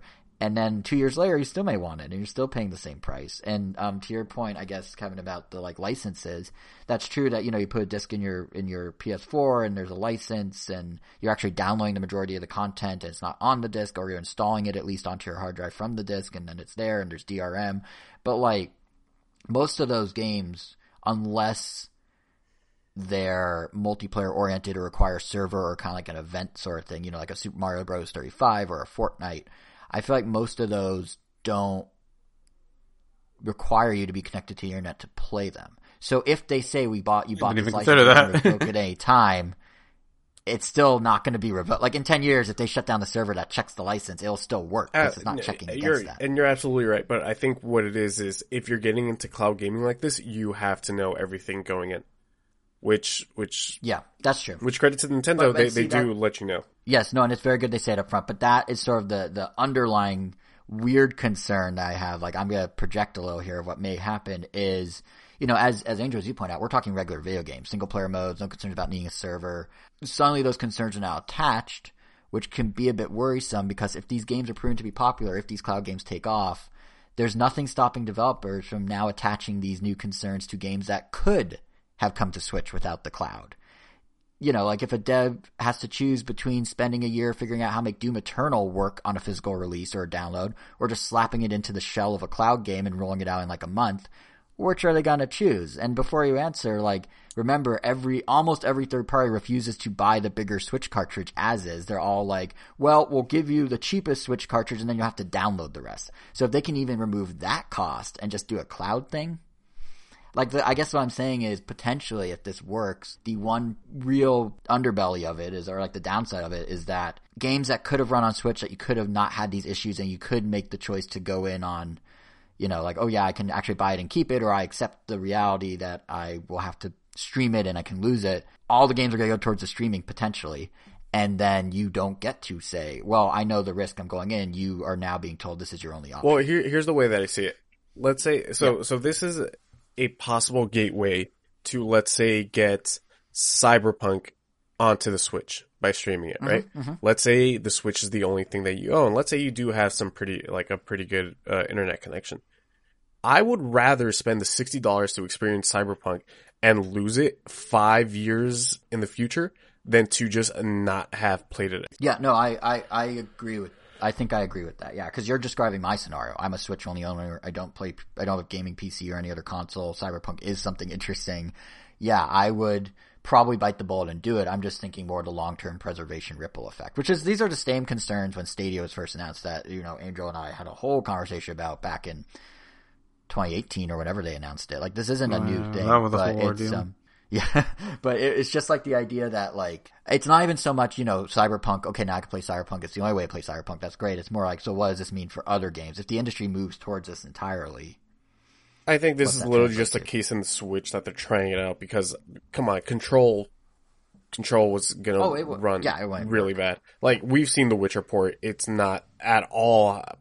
What did we say that Control was? Like this is totally a feasible way of playing it. I would not play The Witcher 3 on Switch. See, but like over 1 million people did want to play it on Switch, to take it on a bus, to take it on a plane, and now right, absolutely. But The Witcher was also a couple years old, right?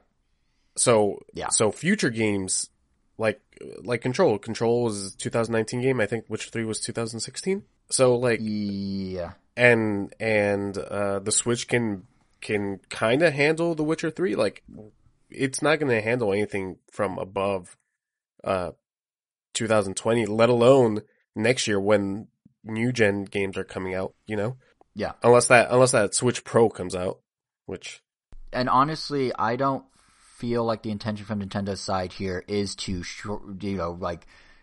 shift third-party resources. I think they really do see this as a way to augment the Switch library, and I think it is a way to augment the Switch library. I'm just thinking of a situation like Witcher 3 where they made it work. They made a 2016 game barely work. Right. Barely work. Once the cloud thing takes off, what's to stop a developer who doesn't have a top-of-the-line thing from doing the cheaper cloud shell of a game?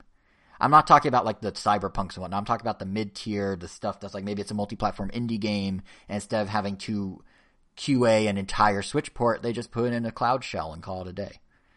Well, do you think that a smaller dev is going to have the access to a cloud platform like this? I think if this takes off, they could. I mean, Amazon and Google are both doing this. PlayStation Now is doing Amazon this. and Google, the two, like small developer. Yes, small developers in the indie space. No, Amazon and Google are setting up platforms where indies can easily put their games on their cloud services. WayForward's on both of them, I believe. Image Inform is on them. Like, so if they are able to just but those platforms, especially Stadia, isn't doing so hot. Yeah, Stadia is not because it's a by game. I'm curious how Luma ends up because it's more of a HBO style subscription service. Where you have a base one and then you stack. Not a yeah, you're right. Galaxy. I mispronounced. And Hitman. The game's Hitman 3, everyone. Not Hitman, Hitman. But, no, I guess what I'm saying is it's opening a door that's going to lead to a lot of good opportunities for Switch owners like myself who don't have access to other things. But just in the back of my mind, I'm wondering what are the potential downfalls as well. Like, I don't think it's just like a carte blanche. Everything's going to be better. I think there's a give and a take of how this could shift the Switch marketplace. Like, I honestly doubt that the developer of Heave Ho would rather opt for having people wait in a queue line to access their game from the cloud. For a game like Heave Ho, or that genre, I feel like cloud game is definitely the way you don't want to go. I feel like I mean, it depends on the game. I'm just saying. Like, can you give me an example of a game that you think? Because you said like or in general. Torchlight 3. It came out 2 weeks ago on other systems. It came out on Switch 1 week ago. What's to stop them? It's a not super fast pace.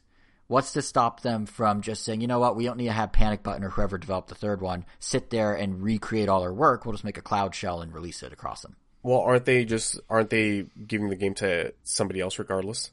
No, because it's like Panic Button, and then you bid whatever they're called, Ubiquitous, whatever their name is. The wonderful people that made Control run on Switch. But the difference is when you hand it to Ubiquitous, they just run it on PC in the same way it was originally developed, and all they do is map buttons over. Like it's like a turnkey solution versus having to build it from the ground up. I mean, again, it's too early to say. I think the benefits outweigh the cons. I'm just saying I think there is this sort of potential thing depending on how this goes. Because if every company's slowly moving towards the cloud, xCloud, PlayStation Now, this issue's going to be true anywhere, really. The question is just like, what does it turn into by platform based on, the audience and how they receive it and what type of games make the most sense. To be fair, I think Nintendo would probably be forward enough thinking to know that not everybody in the US has access to awesome internet.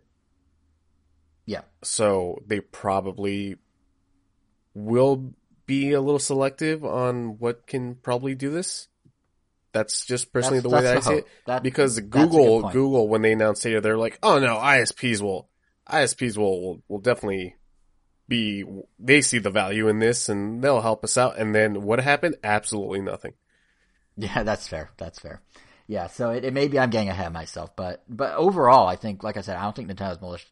Obviously, this is to augment the Switch library, and I think it does send that message, and it does literally do that really well, at least in the start here. So, and I think that was kind of, to me, what was sort of interesting about this showcase in general, this partner showcase, was like, the through line was really, hey, whatever you want to do, Switch can do it now.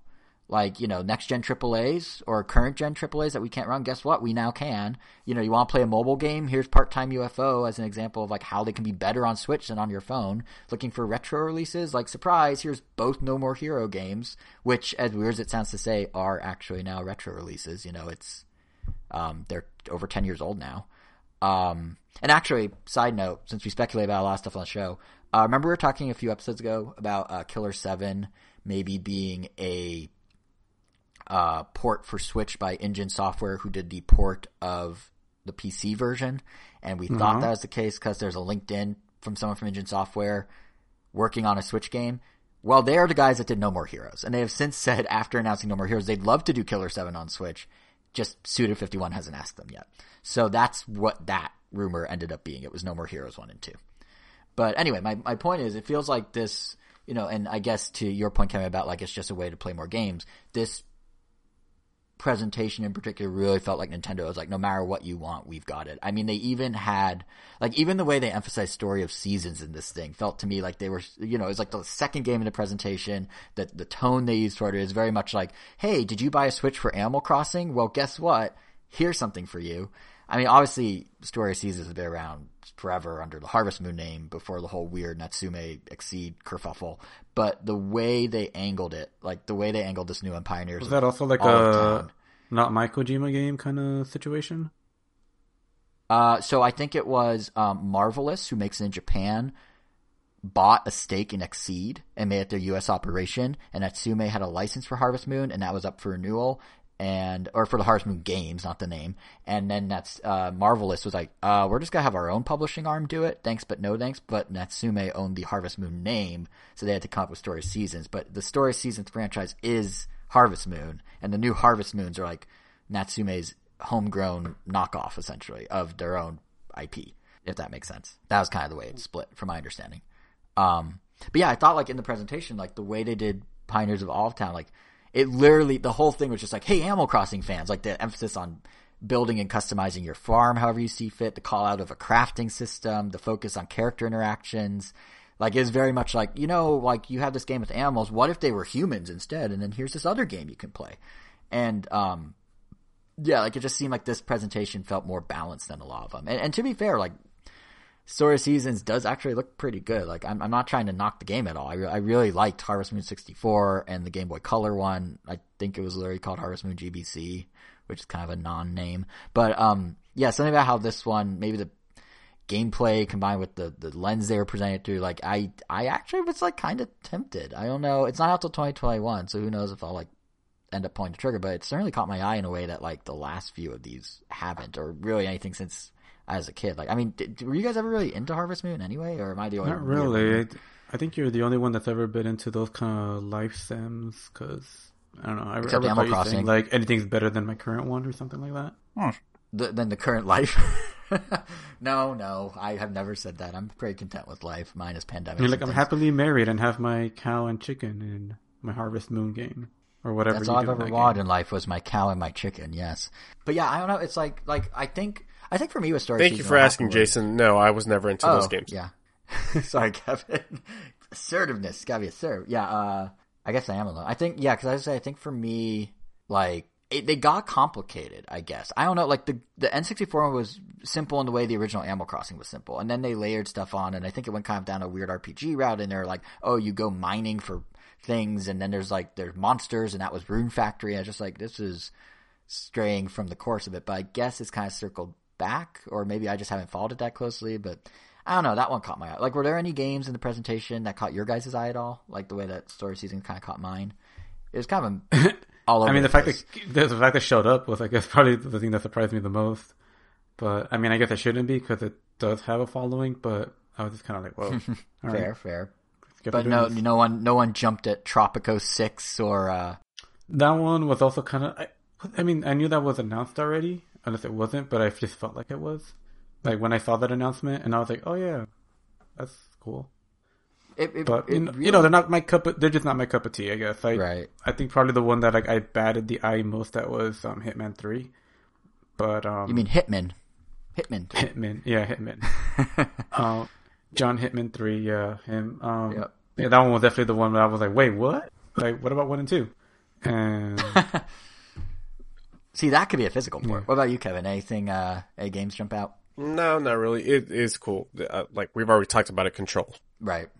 Yeah. I do think that it's nice to see, and this is something that we said in the early days of the Switch would be the case, but it's nice to see that they're trying to like do the whole like expand the footprint strategy. Like they tried to cherry pick some genres early on, and now to see that there's like enough market of those genres, like, you know, in the presentation I mentioned Tropico 6, right? Well, Civ 6 was on Switch, and you know, other, and Roller Coaster Tycoon, and like seeing like one game become two games become like now a growing thing.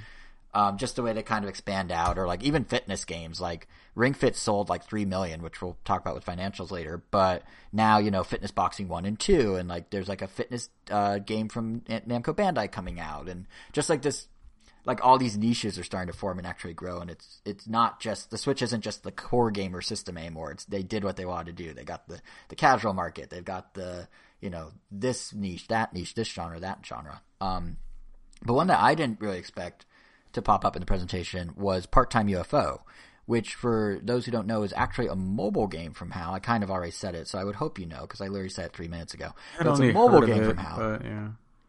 What was that? No, you heard about it because I talked about it on the show. No, that's what I said. I had only heard of it before, but I don't even remember what it had looked like until I saw that trailer, and I was like, oh. Right.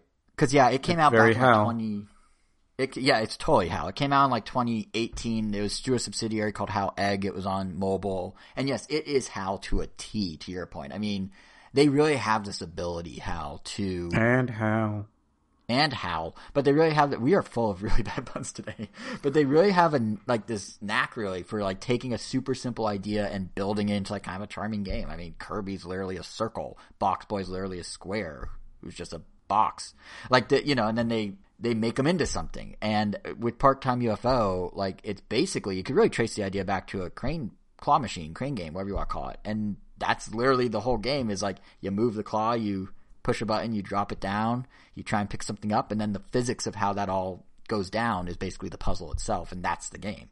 So I have the part-time work in, like, is the end goal to become a full-time UFO, or you have to manage your minimum wage or something? So kinda, yeah. So I guess I'm sort of slipping into impressions here, but because I bought the Switch version. I have it on mobile. I bought the Switch one for co-op, but yeah, the premise is essentially you're this little robot guy named Jobski, which I didn't think he had a name in the mobile one, but now he's named Jobski. And he ends up on Earth and doesn't know what to do, and he needs money to like get out of there, and so he's looking for work.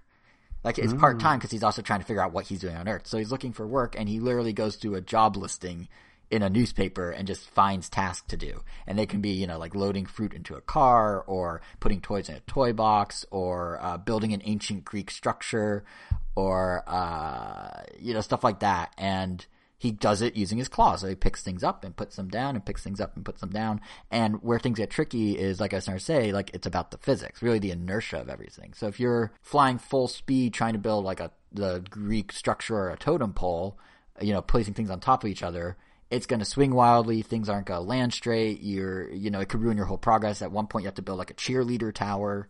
And if you can't get them to be like a pyramid or to sit on one another correctly, the whole tower tips over and you're not going to win. It's kind of like, it's about being like meticulous in a way that like Jenga is, like the tension of Jenga, except instead of removing things, you're adding things. And you have to do it in a bit of a time limit as well. So that's sort of, the time limit extends every time you put a piece down, so it gives you some chance, but there is like a bit of urgency. Well, Jenga, you could sit and stare at it forever, and so this is like, you're kind of juggling the physics with the time, with the, Yeah. And what's new to the Switch version is there actually is a straight up Jenga mode called Tower of Infinity, where you just see how high you can build. And that's one of a few new gameplay things. The other one is something called Feats of Glory, which is this whole second type of challenge where you try and do things like, basically achievements, really, like get all the medals in a certain thing, or move across a total number of objects from level to level. Like, have you moved 160 objects? You get an award. And those awards are these special illustrations, which is something new in this version of the game. Is they've really like upped the charm. I mean, the game was already kind of charming, but they have like a new share feature. And if you share something, it's using the share button on Switch, but there's also a built-in software version. You can press start or plus or minus that goes straight to a share sheet. Which the only other game I've ever seen it on Switch is weirdly Cooking Mama Cookstar. So kind of odd that they pioneered it and then HAL and Nintendo borrowed the idea. But when you do those and send it off, you get another like little cutesy, very HAL-esque charming animation illustration thing too. So they kind of upped the charm factor in this one compared to the mobile one. But back to the core game, I mentioned, there are medals to collect, and how the game's structured is very much like a mobile game. So each stage there are challenges you can beat, and you earn medals, and those medals then accumulate to unlock more stages. But in sort of like how set up Box Boy, there's also a set of secondary medals you can unlock, 2 more per stage. And that's kind of where the game's real challenge lies, because like you can pick up a fruit or 2 and drop them in the back of a pickup and be like, I beat the game. But the real challenge is you're not told what these secondary medals require. You see a picture and you kind of have to figure it out. They give you a hint of what to do. Like in a fishing one, you may see, you may need to catch a certain number of fish, or see that there's like what looks kind of like a sea urchin. You're like, well, where's the sea urchin? And you realize, you really have to like go drop your crane all the way down in a certain spot, and then there's a sea urchin. And once you see it, like, that's what that icon is, and you kind of piece it together. Or you have to like not just put the fruit in a truck, you have to put them in a basket in the back of a truck. So they have all these little like hints of things. One of the more elaborate, the ones I was saying were really easy, but one of the more elaborate is when you're building that entire like Greek Acropolis looking structure. There's actually a guy you can place inside it, and you don't actually need to, but if you do, you get a medal. Or like there's one with a cheer squad where you have to get them over 3.05, I guess, I don't know, not feet, not inches. You have to get them past a certain height, and you realize, spoiler alert, the only way to really do it is there's a camera guy off to the side who's filming the cheering. I don't know why. It actually sounds creepy when I put it that way. But he looks like a background object, but you can actually grab him. Like if you kind of claw him enough, he'll pop out to the foreground and you can grab him and use him to build your tower. So like it's like things like that where you have to kind of like figure it all out as you go. There's another where you have to like put not just the toys in a toy box, but to put the rings on the side of the toy box. And again, some of them are easier, some of them are harder, but it's kind of that figuring out what you need to do to solve those little single image clues is kind of the real like meat and potatoes of it versus just dropping things on top of things. And then on top of that, I don't recall if this is new to the Switch version or not, but if you then clear a stage, oh no, it is new to the Switch version because I think these are parts of the Feats of Glory. If you clear a stage, you then get harder things to do. And that's more like, the move this many objects or whatnot. So that's kind of the core concept, whether you're on mobile or Switch. But new for the Switch version, which does lead to double the cost of the game versus mobile, is beyond just the 2 new modes of Tower Infinity and Feats of Glory, there's also tactile controls. So you can actually use the joystick and the face buttons, which is really nice because while I did like on mobile that when you held the game, they mapped a fake Game Boy interface on top, so you had like the D-pad on the left, button on the right. It was still, a fake control stick and a fake button on a touchscreen. There was no like actual feeling of doing things. It's much easier to control with a stick and a real button, so that's nice. And that's number 1. But number 2 is the entire game works in co-op now, which is a lot of fun. Because with something like this, with all the physics and everything, it's a lot of talking it through and like kind of coordinating and figure out, you have a job ski, the other player has, I don't know the other one's name, Red Job Ski, I guess. And you really got kind of like in a snipper clip sort of way, really sort of talk through your strategy, and it's really fun. It's not like some co-op games where it's just like, oh, we're doing things side by side, or we're both like moving towards the same goal, but we're kind of independent. Like because you're building the same thing, you really have to work together and coordinate. And it honestly, I would say like if you have someone that you play co-op games with on Switch, like this is probably in the same echelon as like snipper clips or stretchers or like something like that, where it really feels like a whole different experience or a better experience if you have that co-op. So even if you played it on mobile, and even though the puzzles are kind of the same, the extra challenges and having the ability to do it with someone else and have like kind of the doubling of all the inertia and the physics makes it kind of worth double dipping. The only thing that's kind of like, it's not a perfect game. Like there's some kind of weird stuff. Like one is every time you beat a new challenge, you're taken back to the main menu instead of just to the screen to pick the next challenge, which seems like, why would they do that? But for the most part, like it's pretty cool. Like I was happy to see the game get some more attention. I'm really happy to see that they actually like enhanced it. They did add some new environments as well. So I think the original was 27 stages or something.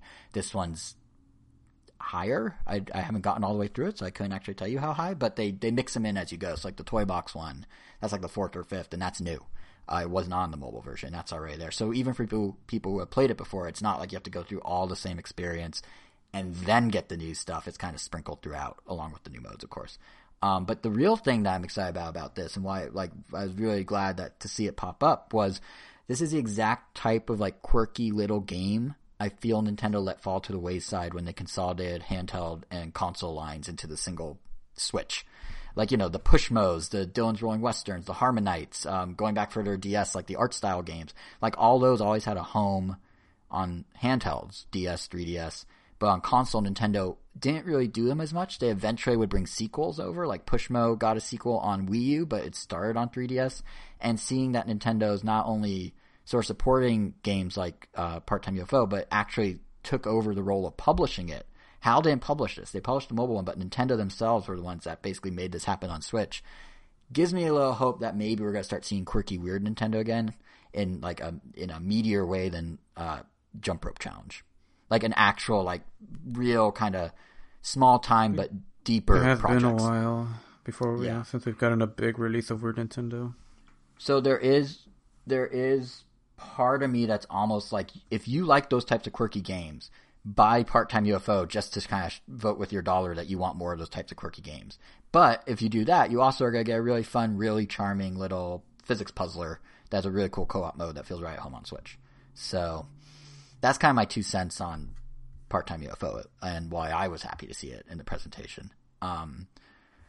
The other game from the Mini that I've been playing, or, well, demo of a game, is Hyrule Warriors Age of Calamity, which, to be fair, it's like an hour-long demo.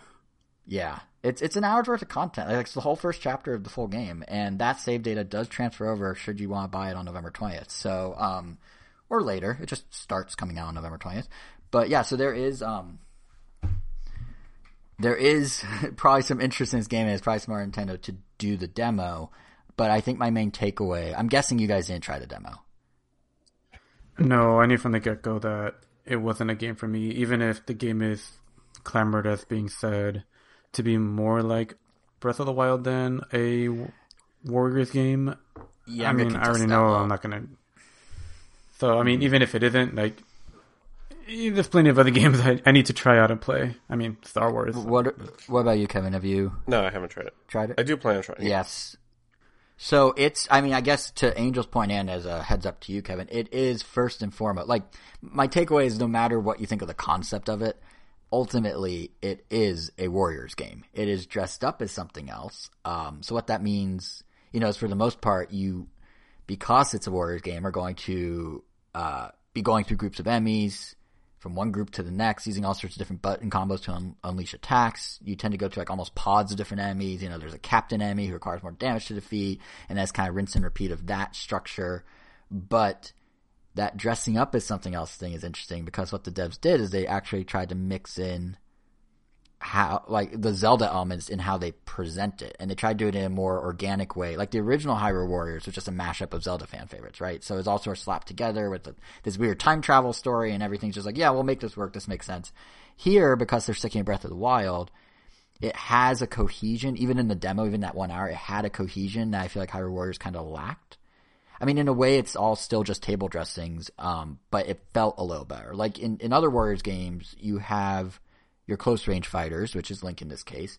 You have some that use magic, which is Impa in this case, in the demo. And you have others that are kind of more distant space fighters, like in this case Zelda. But here they're all sort of threaded together with elements from Breath of the Wild, namely the Sheikah Slate. And while some attacks don't quite fit the theme, like Impa does stuff with cards, which I don't really understand. Others like absolutely do. Like Link and Zelda both can freeze enemies and launch them in a different direction using the stasis. They can throw those bombs that you can summon in Breath of the Wild. They can summon those ice blocks to jump off of, which they can then string together with combos because everyone now has a paraglider like Link has, which, actually can be pretty fun because you can do like airborne combos. Like in Link's case, you can use the ice block. All your Sheikah Slate stuff is mapped to R plus a face button. Hop off it with the paraglider by just pressing B, and then shoot your arrow, complete with the slow-mo aiming from Breath of the Wild with tap of ZR. And it feels very fluid, and it feels really good, and each character can do those sorts of combos using the Sheikah Slate in different ways. And then on top of that, I don't remember this being in Hyrule Warriors original, but you can collect items from enemies and use those as a whole secondary set of moves with the L button plus face buttons. So like in the demo, you're finding different Wizrobes, ice and lightning, and you can take their ice and lightning rods and use those as attacks in combination with the Sheikah Slate stuff. So you can put someone in stasis, throw a bomb at them, freeze them with ice, do all sorts of different things, hit them with a lightning bolt. And it makes it, if you like the system of the Warriors games, it makes it very fluid feeling, and it really feels like you're doing some cool combos. And my feeling from the demo is that within the framework of Warriors is where Age of Calamity is going to shine. So if you don't like Warriors gameplay, I don't think this is going to move the needle for you. But if you're okay with Warriors gameplay, what they do inside that draws heavily from Breath of the Wild in some kind of interesting ways, like weapon crafting and cooking are back. You'll need to find the necessary items for both as you explore each level. So there's a little bit of that Breath of the Wild exploration feel. Like the actual action of performing each of them is just a menu option on the overworld menu now, which kind of feels, I know technically there are also menus that drove it in Breath of the Wild, but the fact that it's like removed from the world and you're doing it on like just a map menu is a little odd, but at least it's there. And then like Korok seeds are back. You just sort of spot them as you run around through the more linear levels, but again, like at least they're there, and they tie into the idea of, going through every nook and cranny of Hyrule and Breath of the Wild. Here in the demo, it was in your face, like literally he's on your main path, but I imagine in the fuller game, they're going to be in nooks and crannies as well. So you like can see how they're trying to sort of Breath of the Wild-ify the Warriors formula. And even in the demo, like it did lead to some variety to scenarios I didn't really expect. Like the first stage is 100% what you think when you play a Warriors game, wave after wave of enemy. But then the second one, it's you versus a Guardian, and you're actually told to do the opposite of fighting. You're told to run away from him. You need to explore like back areas of the map, trigger some defense towers to weaken the Guardian, and only then do you fight it. And at that point, you're only fighting it. They don't do the horde of enemies. They don't do the like captain and his team. It's just this huge Guardian, and you can bring all your characters in together. And it's kind of cool because, at least what I ended up doing was I was rotating between the three playable characters. So I was comboing not just what they could do as one character, but actually mixing and matching them together, which was kind of fun and a little different than how I remember Hyrule Warriors being able to do, because that one was more about you send your AI guy to another army somewhere else or some other army somewhere else, and you're kind of dividing and conquering. But this, they're at least experimenting with the idea of, well, what if people are like together and that, so that's kind of different. But I think really like what people who maybe aren't familiar with the genre are going to be enticed by is, or if they like the genre, is Breath of the Wild story tie-ins, right? Like I don't remember who it was, but I saw someone mention online that this is kind of the Rogue One of Breath of the Wild. Like, it's it does feel like it based on the demo, even just in the demo. Like they're taking all those familiar elements you know and love, Breath of the Wild, Star Wars, what have you, and they're telling you a story about characters you already know the fate of, but you get to learn how that fate comes to pass. And as a result, it lets them tell a bit more linear of a story in a more direct fashion than Breath of the Wild, because you're literally just following the story beats versus kind of forging your own. But it doesn't feel weird because you kind of know where it's going. So even though it's a different style of storytelling, it doesn't like feel disjointed from Breath of the Wild that much. Like obviously you can't do a more open world approach if you know exactly where everyone ends up. You kind of walk the player through the trials and tribulations of how they get there. And in the demo, that gives them the opportunity right off the bat to flesh out the lore with new characters or do things like introduce the baby Guardian, who is basically the Zelda world's baby Yoda. He like has a cute little slide whistle thing he does when he talks. It also lets them show the scale of the war. So a lot of cutscenes had really cool like machinery and war machines and all this stuff going on. And I imagine it's going to get more in depth. The demo cuts right when the 4 champions levels open up to recruit them to your cause. And I imagine that's where you get to learn further about each of them. So from a lore perspective, Age of Calamity seems like it'll be pretty great. And it's clear the devs put a lot of effort into making sure it feels like part of the Breath of the Wild world. Like the game straight up looks it. There's all sorts of little attention to detail. I mean, someone apparently spent the time to let you control the baby guardian on the load screen for no real reason. Like they really are like trying to make it like feel fully fleshed out, which unfortunately leaves me confused about one other aspect of the game, which is the frame rate, which chugs. Like I don't really understand what happened here. I know these games aren't known for their frame rate, but like there's draw distance issues, there's pop-up of like foliage and plants, the water fountains, like in the first level, like as you walk closer, you see it's barely moving, and then when you get closer, it just suddenly speeds up, like to try and save, I guess, memory or something. Part of me feels like they spent all this time building this world, tying it into Breath of the Wild, doing all these great things, and then the frame rate was so unstable that I was just like, can they just like not rush this out for the holidays? Like I know why they need it out for the holidays, and I know like Kevin, maybe it should be a cloud game. Maybe. But I know like Kevin, you were even saying earlier like, oh well, maybe the Switch Pro, when talking about like things that can run these games better in the future. Yep. And like I know the Switch Pro isn't 100% confirmed, but like every 6 weeks or so it feels like there's some new tidbit. Like the latest is how it's apparently got a micro LED screen according to an outlet called Economic Daily News, which, you know, better picture quality, better battery life, that's great. But if that thing's so close to reality, if these rumors keep popping up, like the performance issues that the game has currently makes me think they should have followed in the footsteps of Fire Emblem Warriors, which it didn't work on 3DS. They realized it wouldn't fully run on 3DS, so they needed the extra juice of the new 3DS, and they made it new 3DS exclusive. And like honestly, if they were to have delayed this or polished up the core frame rate in the same way, I feel like because everything else feels so good and right, like it would just make an overall better experience, because the frame rate at times was so wild that it actually slightly gave me a headache, which I never have had happen. So that was a little weird. Like not a bad headache. I just felt like a little like, okay, this is a bit much.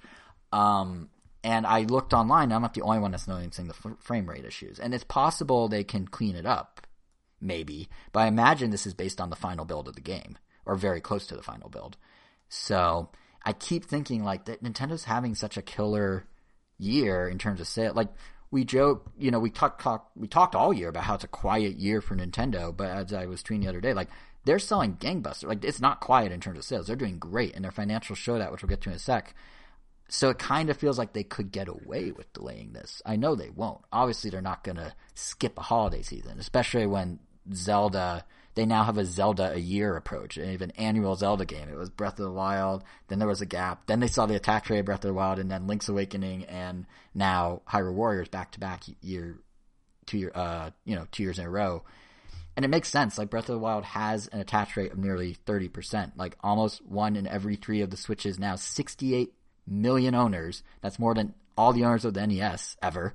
You know, they also own Breath of the Wild. That's a huge audience that Nintendo's going to want to sell Hyrule Warriors to. So I get why they want to get it out, but there's definitely a part of me that's like, you know, I look at their latest financials and I look at how their evergreens keep selling and how they're positioning their releases this year, and I just think like they don't really need Hyrule Warriors in 2 weeks from now. Like they're doing fine. Fine. Take your time. Yeah, like I mean, to like really to sort of transition into the financials here for a minute to prove my point. Like, so this report came out, right, and it covers the quarter from July 1st to end of September, and obviously more sales and more sales. So like putting Hyrule Warriors out, that's gonna be 3-4 million copies of something that they wouldn't have sold otherwise. But like they're killing it right now as is. I mean, the Switch, like I said, 68 million sold. That means that over the summer, the Switch sold 6.86 million units just in the summer, which is a number I think only the DS has ever achieved during a non-holiday season, and that was in its prime in 2007 and 2008, in the springs of those years. It's 40% more than the Switch sold last summer. And with that came a wave of huge software numbers. Like Animal Crossing sold another 3+ million, which means it's now doubled the entire lifetime sales of New Leaf in about 9 months. It sold 26 million copies, and that's before having any holiday season under its belt. It's now the number 2 selling Switch game of all time. In Japan, it has sold enough, over 8 million copies, to be the country's best-selling game of all time. Like, Nintendo's doing fine. They don't need Hyrule Warriors. And then you've got, you know, the smattering of new games that Nintendo put out over summer, like Mario 3D All-Stars. That thing took off like a rocket. It sold 3.5 million in 4 weeks. They've shipped over 5.2 million copies already. And they got Paper Mario. Origami King managed to move 2.82 million in the summer quarter, which that good? That's not just better than the other games in the series. Well, it's not just the fastest selling Paper Mario ever. It's already the second best selling entry ever behind Super Paper Mario. Which unfortunately, it's good for sales. It's bad for anyone who wants a traditional Mario RPG back, because that's not going to happen. The two best sellers are not that. And like even Clubhouse Games, which is a game that, you know, flew under a lot of people's radar, that thing sold just shy of 2 million copies, 1.8 million.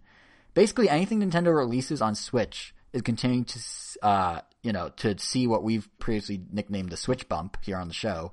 And like, they could ride that out. Like even Pikmin 3, that's a port of a more niche release for Nintendo. In Japan, at least, it's, obviously the financials don't have it because it came out last week. But in Japan, the sales are already the highest debut of a Pikmin game. That includes both the Wii ports and the original releases. It's about, it looks like 171,000 in 2 days, just physical, versus Pikmin 2 on GameCube having 162,000 in its first week.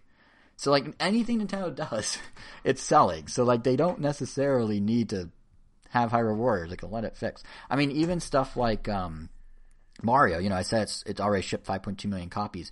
They're marketing that like crazy for the holidays. They're doing this promotion with Amazon where the whole Mario 35th anniversary, besides having a portal on Amazon's website where you can browse and shop and it's, you know, easily accessible and Amazon's promoting it, they are branding Amazon boxes.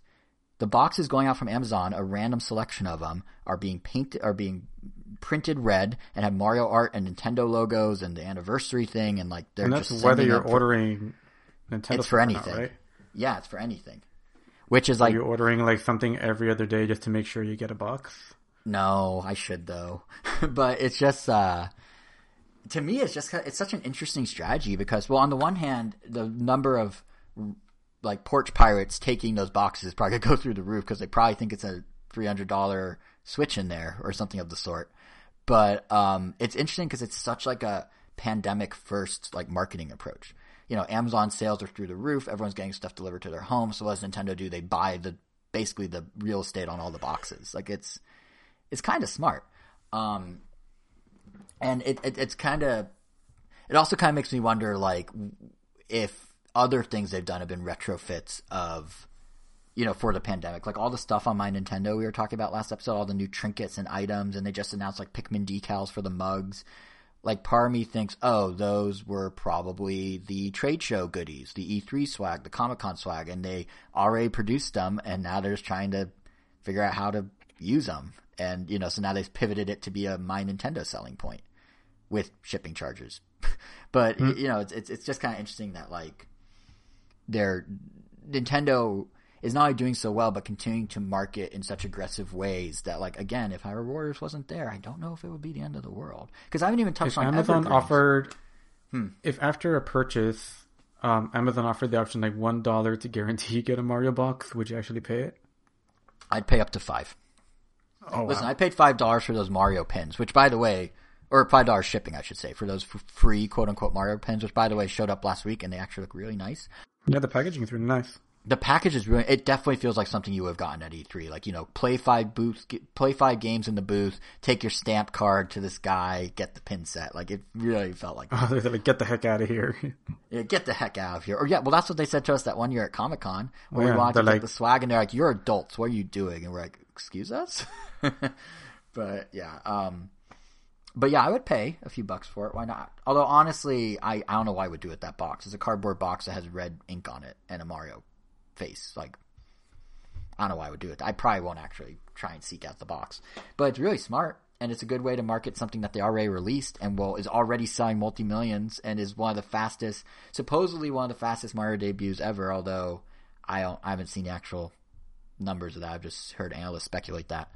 Or read that they speculate that. But like, that's a whole, you know, that's one bag of tricks Nintendo has for the holiday. The others, they've still got the evergreens. Like Mario Kart over the summer somehow sold another 2.28 million, which means that if you now combine Deluxe on Switch and the original on Wii U, it is the best selling entry in the Mario Kart series. It has surpassed Mario Kart Wii's 37 million. It surpassed it by like 46,000 or something, but it's still ahead. And I bet you by the end of the holidays, Animal Crossing will be at over 30 million too.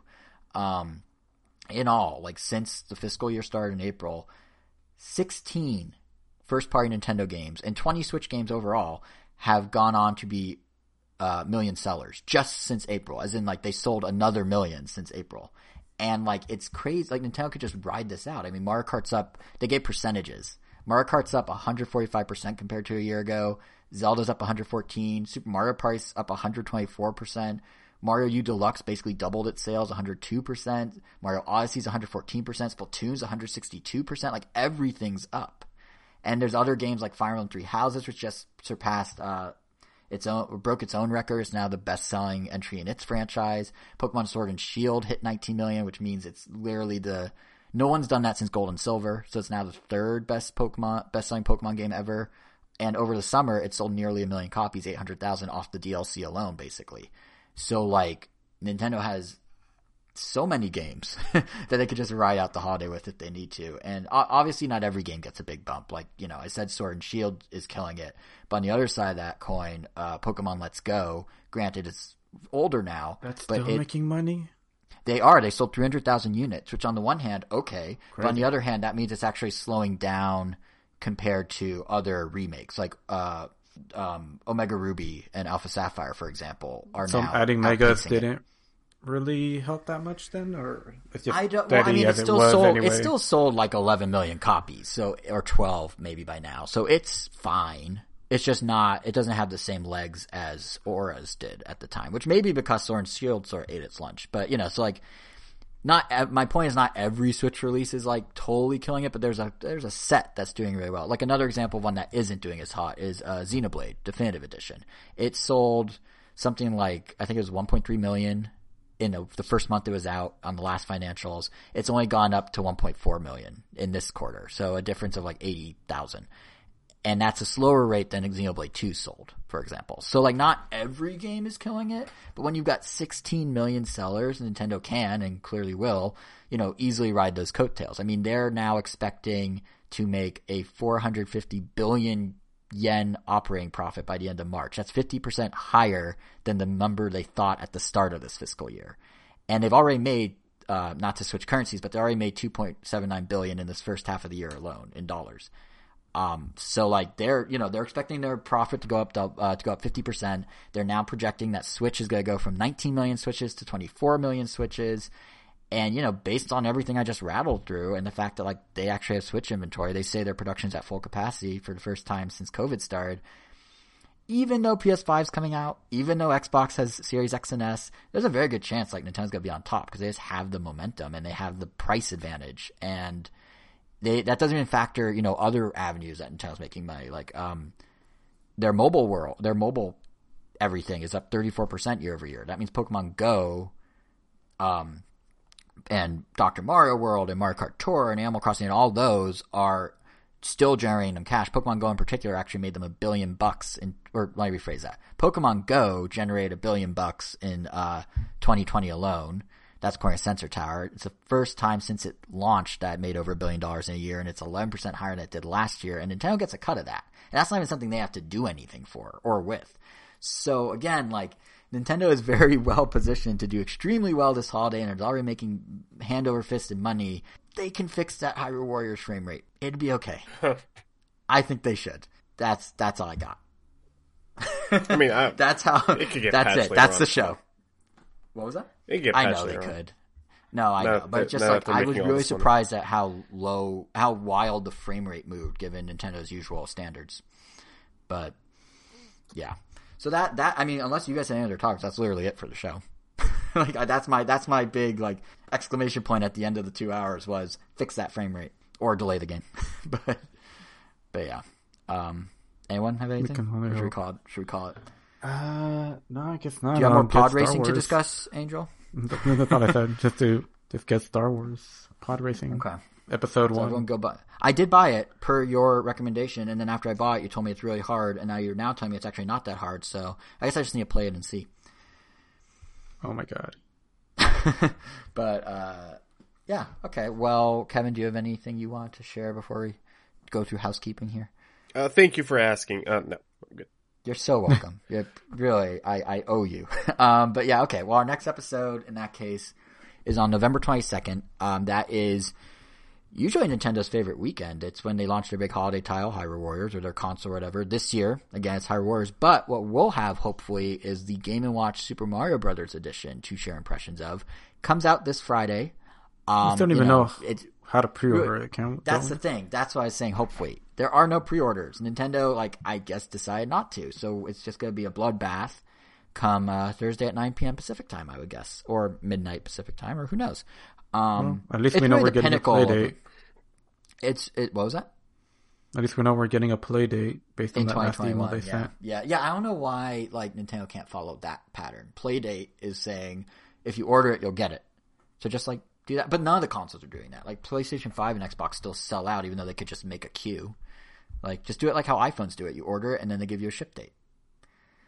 But either way, the Game & Watch is clearly going to be the pinnacle of this upcoming week in the gaming world. I mean, there's 2 other consoles launching, but let's be real. So I'll have impressions of it if I can get it next week. And if either of you guys are picking up too, we can discuss what we think of it. Otherwise, who knows what the episode will be about. But to make sure you don't miss it, you can subscribe to us on all the podcast apps, Apple Podcasts, Google Podcasts, Stitcher, Pandora, Spotify, iHeartRadio.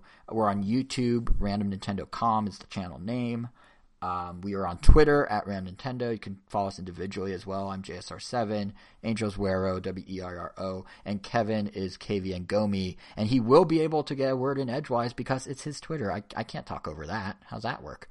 So, I guess that pretty much does it. Oh, and there's a Quarantine Chronicles. We took a week off last week, but we're back next week with all sorts of stuff. So Season 2, baby. Sunday. Season 2. Oh, that's a good idea. Yeah, it's a Season 2. Yeah. So with that, Kevin, final word? Fix that frame rate, Nintendo.